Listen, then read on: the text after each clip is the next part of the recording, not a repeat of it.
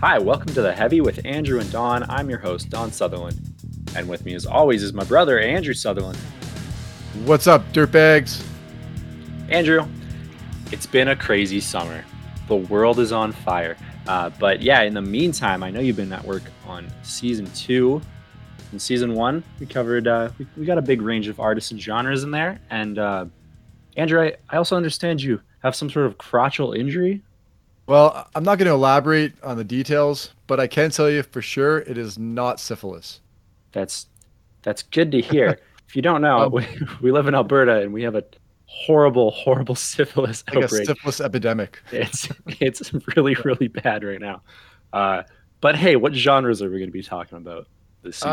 I'm not going to specify what genres. I want to I'll leave that as a surprise. But I will be covering over the course of the season a couple of genres as topics, and I'll also cover a couple of specific artists and/or bands, and then also a couple of random or interesting topics that relate to heavy music in some way, like we did last season. And I'll most likely be continuing one of the topics that we started last season. Oh, you'll do a second part to it. Okay.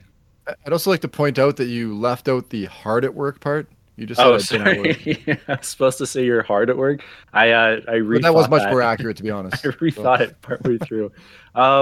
Okay, cool. Was there any major news stuff that happened that we should cover? There is some news, like there's some new albums coming out and whatnot. A lot of that stuff we'll cover in our news segment during the season. But a couple things. Megadeth has got their lineup together and they're looking at recording a new album. They're actually on tour already. I believe they've already had a show or two. Oh, sweet. But one weird thing that I noticed, so I was looking up, there was a bit of a scandal with Megadeth's bassist Dave Ellefson. I guess there was something where there was a video leaked to him doing something kind of gross. Oh yeah, I remember that vaguely. He got in trouble for a second. I don't remember exactly what it was. What was it? Well, somebody accused him of what do you call it? Training a young girl or whatever the hell they call it.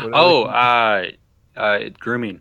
Grooming, yeah. They accused him of grooming some girl. I don't want to get too deep into that, but what happened was he got booted out of the band because of the scandal, and so they hired back their old bassist from probably 10 years ago, a guy named James Lomenzo. He did a few albums with him a few years back there, and what I didn't realize at the time was James Lomenzo was actually the bassist for White Lion back in the 80s, and they were total like a hair metal band, right, like a glam band.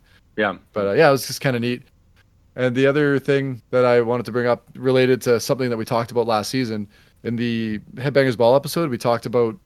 I don't know if it got cut from the episode or not, but there was a part where Ricky Rackman went to Action Park in New Jersey with Alice in Chains, and Action Park was like an amusement park, had a bunch of water slides and stuff, and the Alice in Chains guys were all goofing around wearing Speedos and scuba stuff. But I was brought to my attention that there's a documentary made about this amusement park. Apparently, a bunch of people died, and it was super dangerous. And the stuff break? Are people falling out of slides? How are they dying? I just watched the trailer. I haven't had a chance to watch the whole documentary yet, but it was recommended to me, and apparently it's pretty wild.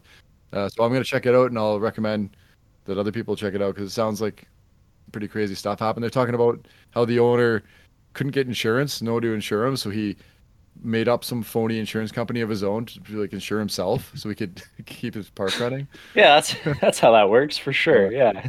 But yeah, apparently it was pretty crazy.